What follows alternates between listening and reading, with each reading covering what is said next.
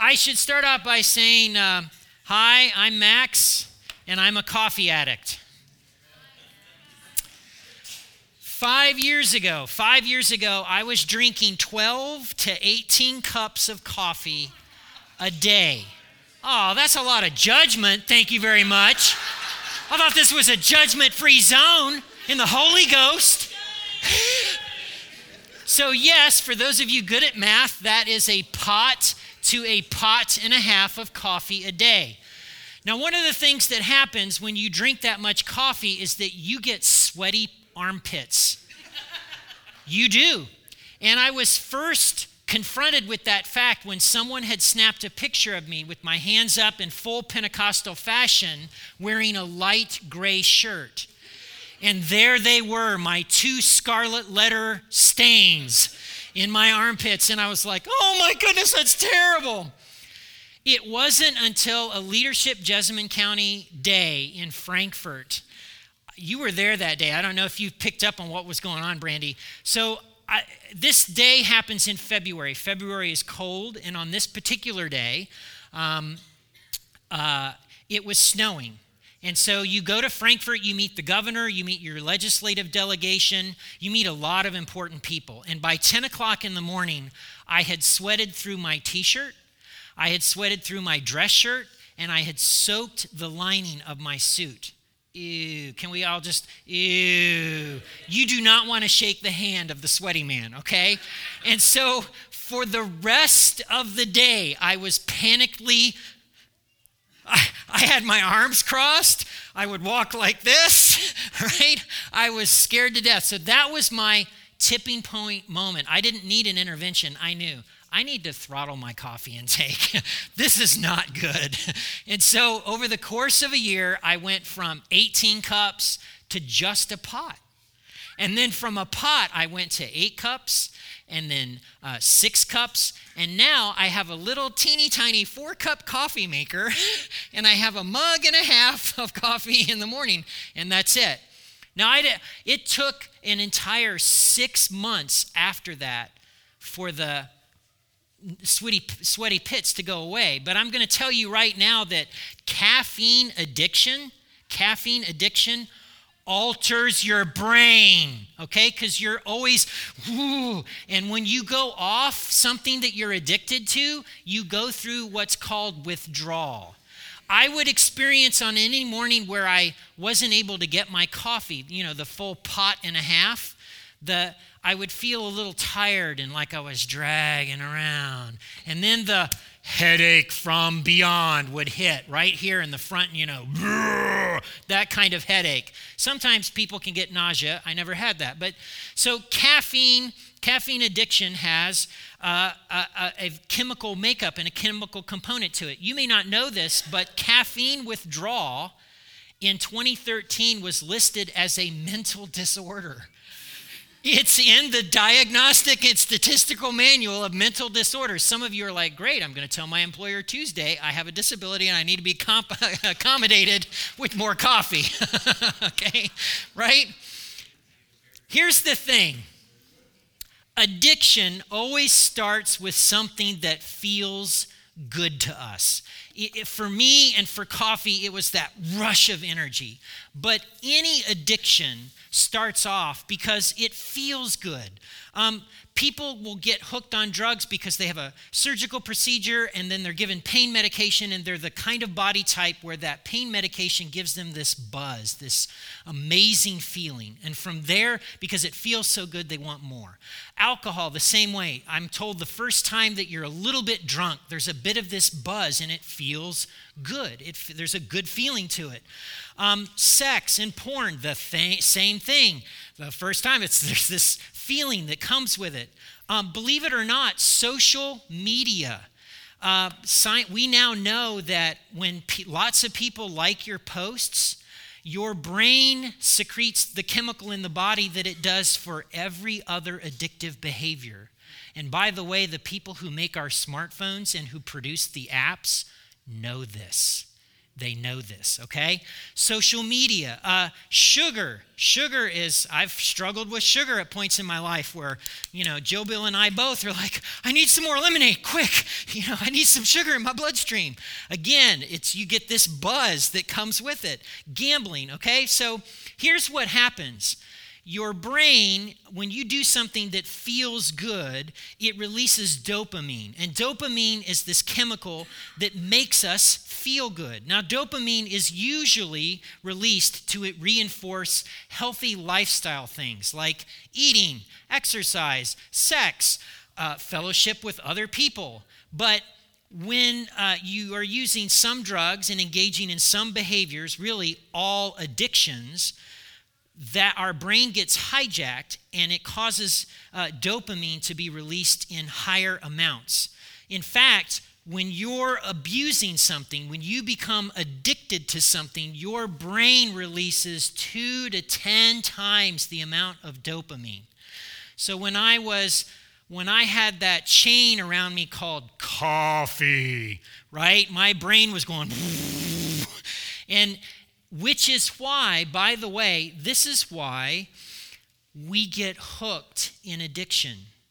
Your brain is releasing this chemical in your body that's telling you, this is good, and it's releasing it in large amounts. And so we get hooked. I don't know if you know this, but the Latin word for addiction literally means to be bound to or to be handed over.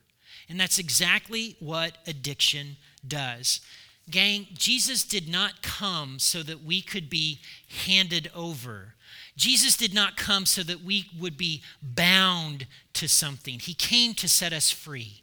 And that's my bottom line today. God is with us and God can set us free. If you brought a paper Bible, we're going to be in the book of Galatians.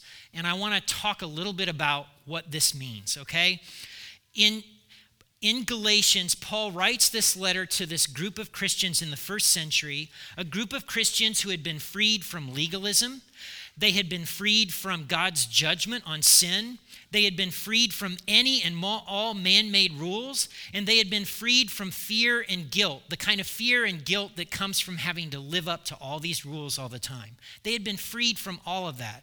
And Paul says in Galatians chapter 5, verse 1, so Christ has truly set us free.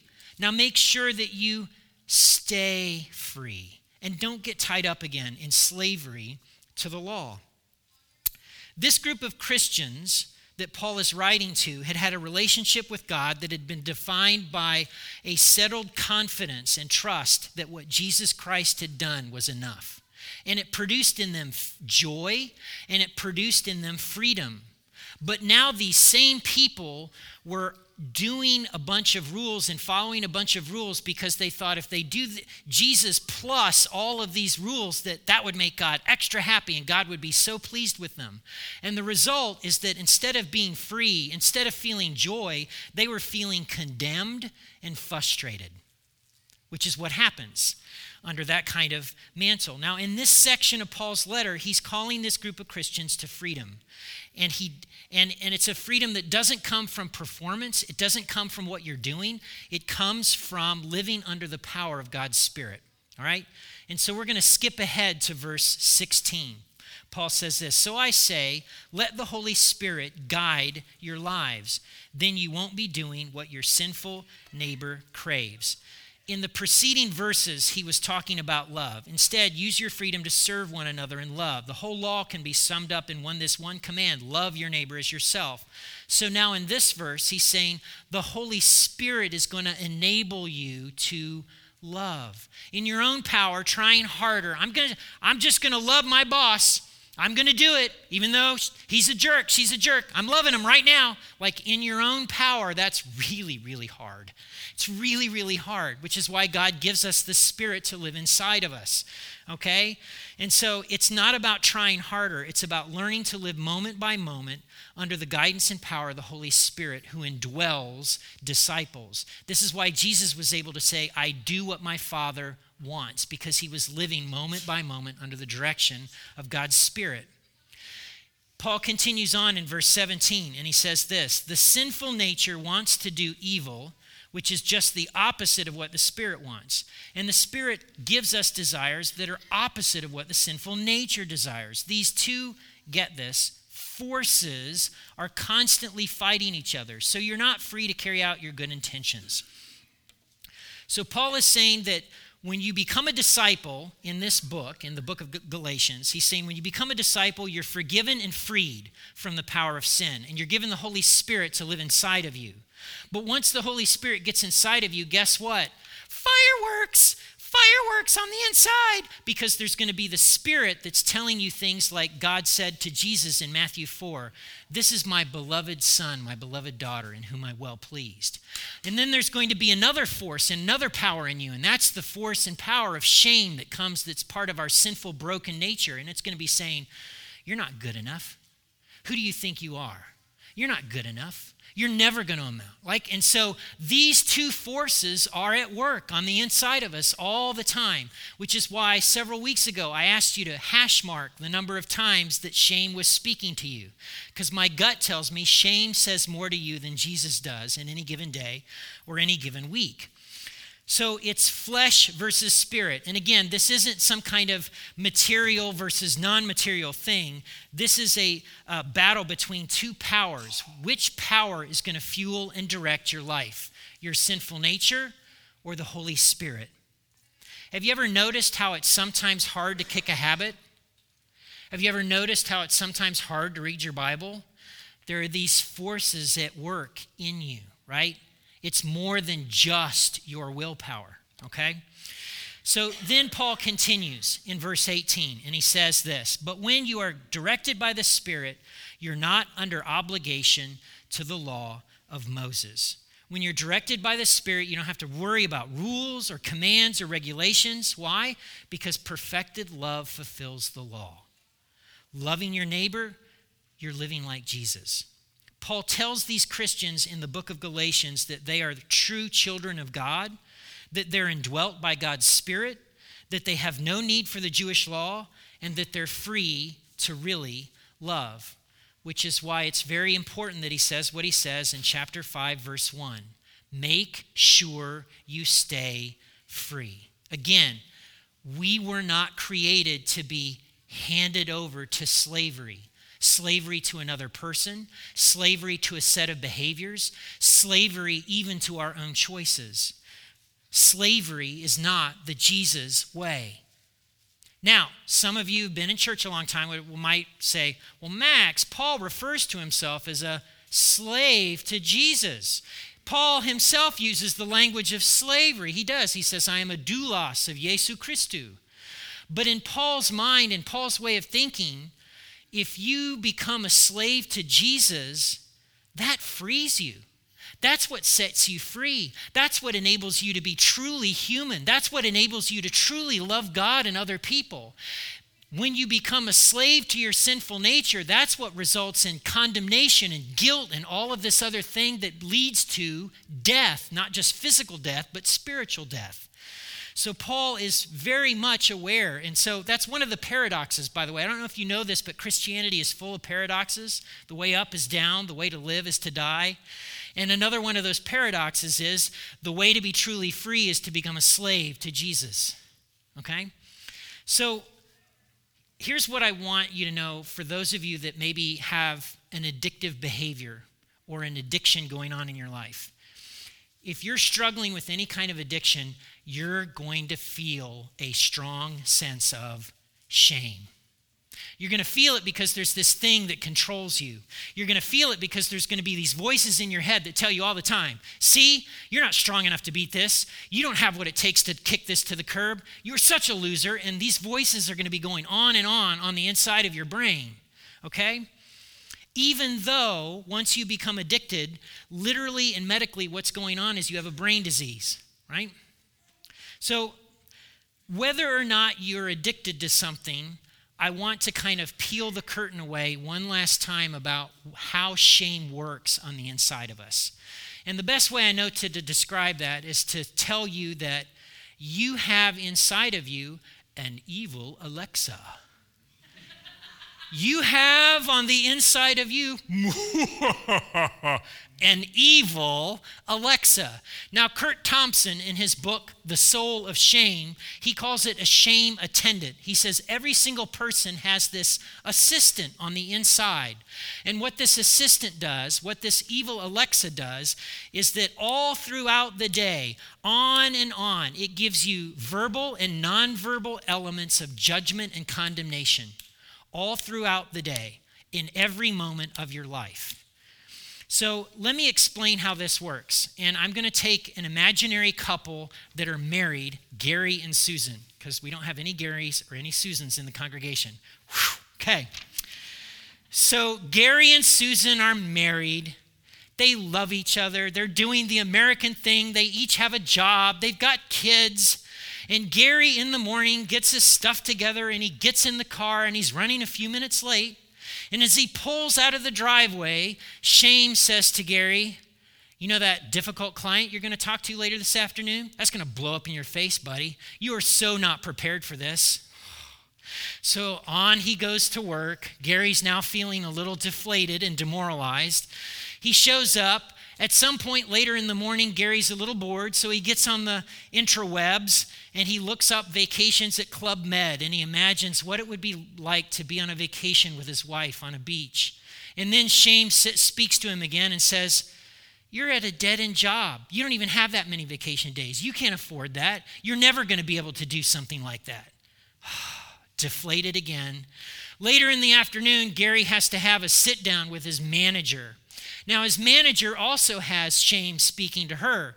And what Shame is saying to her is, hey, everybody in your team, there's not a single person on your team who's hit their numbers. Every other group in the company has either hit or exceeded numbers. Who do you think you are to be a manager? You can't manage anything. And so she sits down with Gary. Gary, of course, comes in and Shame has spoken to him and said, man, you didn't hit your numbers. They're probably going to fire you. You're going to be unemployed. It's going to be terrible. Loser. So then Gary drives home at the end of the day, drives into his driveway. I'm home, honey. Now, Susan has also had a rough day and has had a lot of condemnation and criticism and voices playing in her head. And instead of saying, oh, Gary, I'm so glad to see you. It's wonderful. I'm so glad you're home. I'm so glad I married you. She says instead, why haven't you fixed the bathroom? You know, you said 2 weeks ago that you were going to fix this, and the kids have been in our bathroom, and now their junk is all over everything. What Gary hears in that moment, because Shame is speaking to him, is, yeah, Gary, mechanical moron, that's what you are. You didn't even take the time to get onto YouTube to see how it could be done. You can't fix anything. You know, if Susan had married your buddy, everything in her house would work. Now, here's what's not going to happen that night. You know what's not going to happen for Gary and Susan? Sex. Do you want to know why? It takes vulnerability and intimacy for sex to work right. And when you're condemned and when you're deflated, it takes sex right off the table. Do you see how this works? So we have this evil Alexa inside of us that is speaking to us on a regular basis and sabotaging our relationship with God. Who do you think you are? Sabotaging our relationships with our wives and our husbands and our children and our friends and our neighbors. Because shame, again, says to us, you are not enough. So let me ask a question or two. Are there any substances or behaviors in your life that your body is uber convinced that you need to survive? Is it possible that you're addicted to something? And then secondly, how often is your evil Alexa speaking to you? Right? How often is your evil Alexa speaking to you? In light of Paul's plea that we remain free, I want to give some practical advice. The first and foremost, whether it's shame or whether it's addiction, really whether it's anything, there's a reason they say confession is good for the soul. Confess. especially if you are struggling with an addiction to something. When you bring addictive behaviors into the light, that's what begins to break the power of darkness. Confession. And here's the thing. We cannot earn God's love or forgiveness. We don't earn God's love or forgiveness. And God's love and forgiveness is not dependent upon the worthiness of our choices. Sometimes we'll make a series of really bad choices and we'll have this belief about God. Well, since I did this, this, and this, therefore, God cannot love me or forgive me. No. All it takes is a repentant heart. Yes, God's forgiveness is not based on your choices. It's based on the completed work of Jesus Christ. How do you know if you're addicted? Well, here's some questions I got from a therapist friend of mine. Do you use more of the substance or engage in the behavior more often in the past? That was me and coffee. It just kept going up and up and up. Do you have withdrawal symptoms when you don't have the substance or engage in the behavior? And then lastly, have you ever lied to anyone about your use of the substance or the extent of your behavior? Okay? Those are some good questions to know, am I addicted to something? Number 2, this comes from our friends in the military. Embrace the suck. If you have any kind of addiction and you confess and you begin to take steps to get some freedom, do you know what's going to happen? It's going to be hard. There's going to be withdrawal, and you're going to take 1 step forward and 2 steps back, and 3 steps forward and 2 steps back, and it's going to be messy and hard. Did I mention hard? Okay, so embrace the suck. That's part of it. That's what our friends in the military say, okay? It's going to take some effort, yes. And lastly, it's going to take others. If you want to tame shame in your life, the way that you tame shame is by leaning in. It's by community. It's by being known and knowing other people. What you're afraid of is if that somebody knows you and the dark parts of yourself, that they'll reject you. But with God, see, does God know everything about us?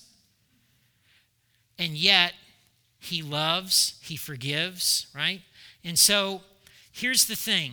Lean in. There's a reason that 12-step groups are powerful. Hi, I'm Max, and I'm a coffee addict. Hi, Max.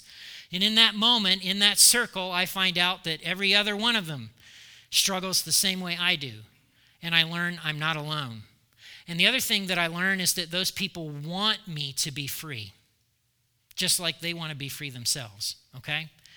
So lean in, lean in. Why this series on shame? I'm convinced, I don't know about you, but I grew up in Christianity. I went to church 3 times a week, every week. We did Bible studies in the book of Revelation like 5 times. And I could quote scripture in the King James, and I don't remember anything ever on shame.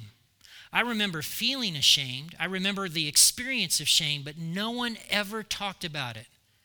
And so I wanted to shine a spotlight, and I wanted to highlight what it is and what it's doing inside of our souls. Here's my belief about shame in Americans. Shame is telling Americans who we are, and we're believing it.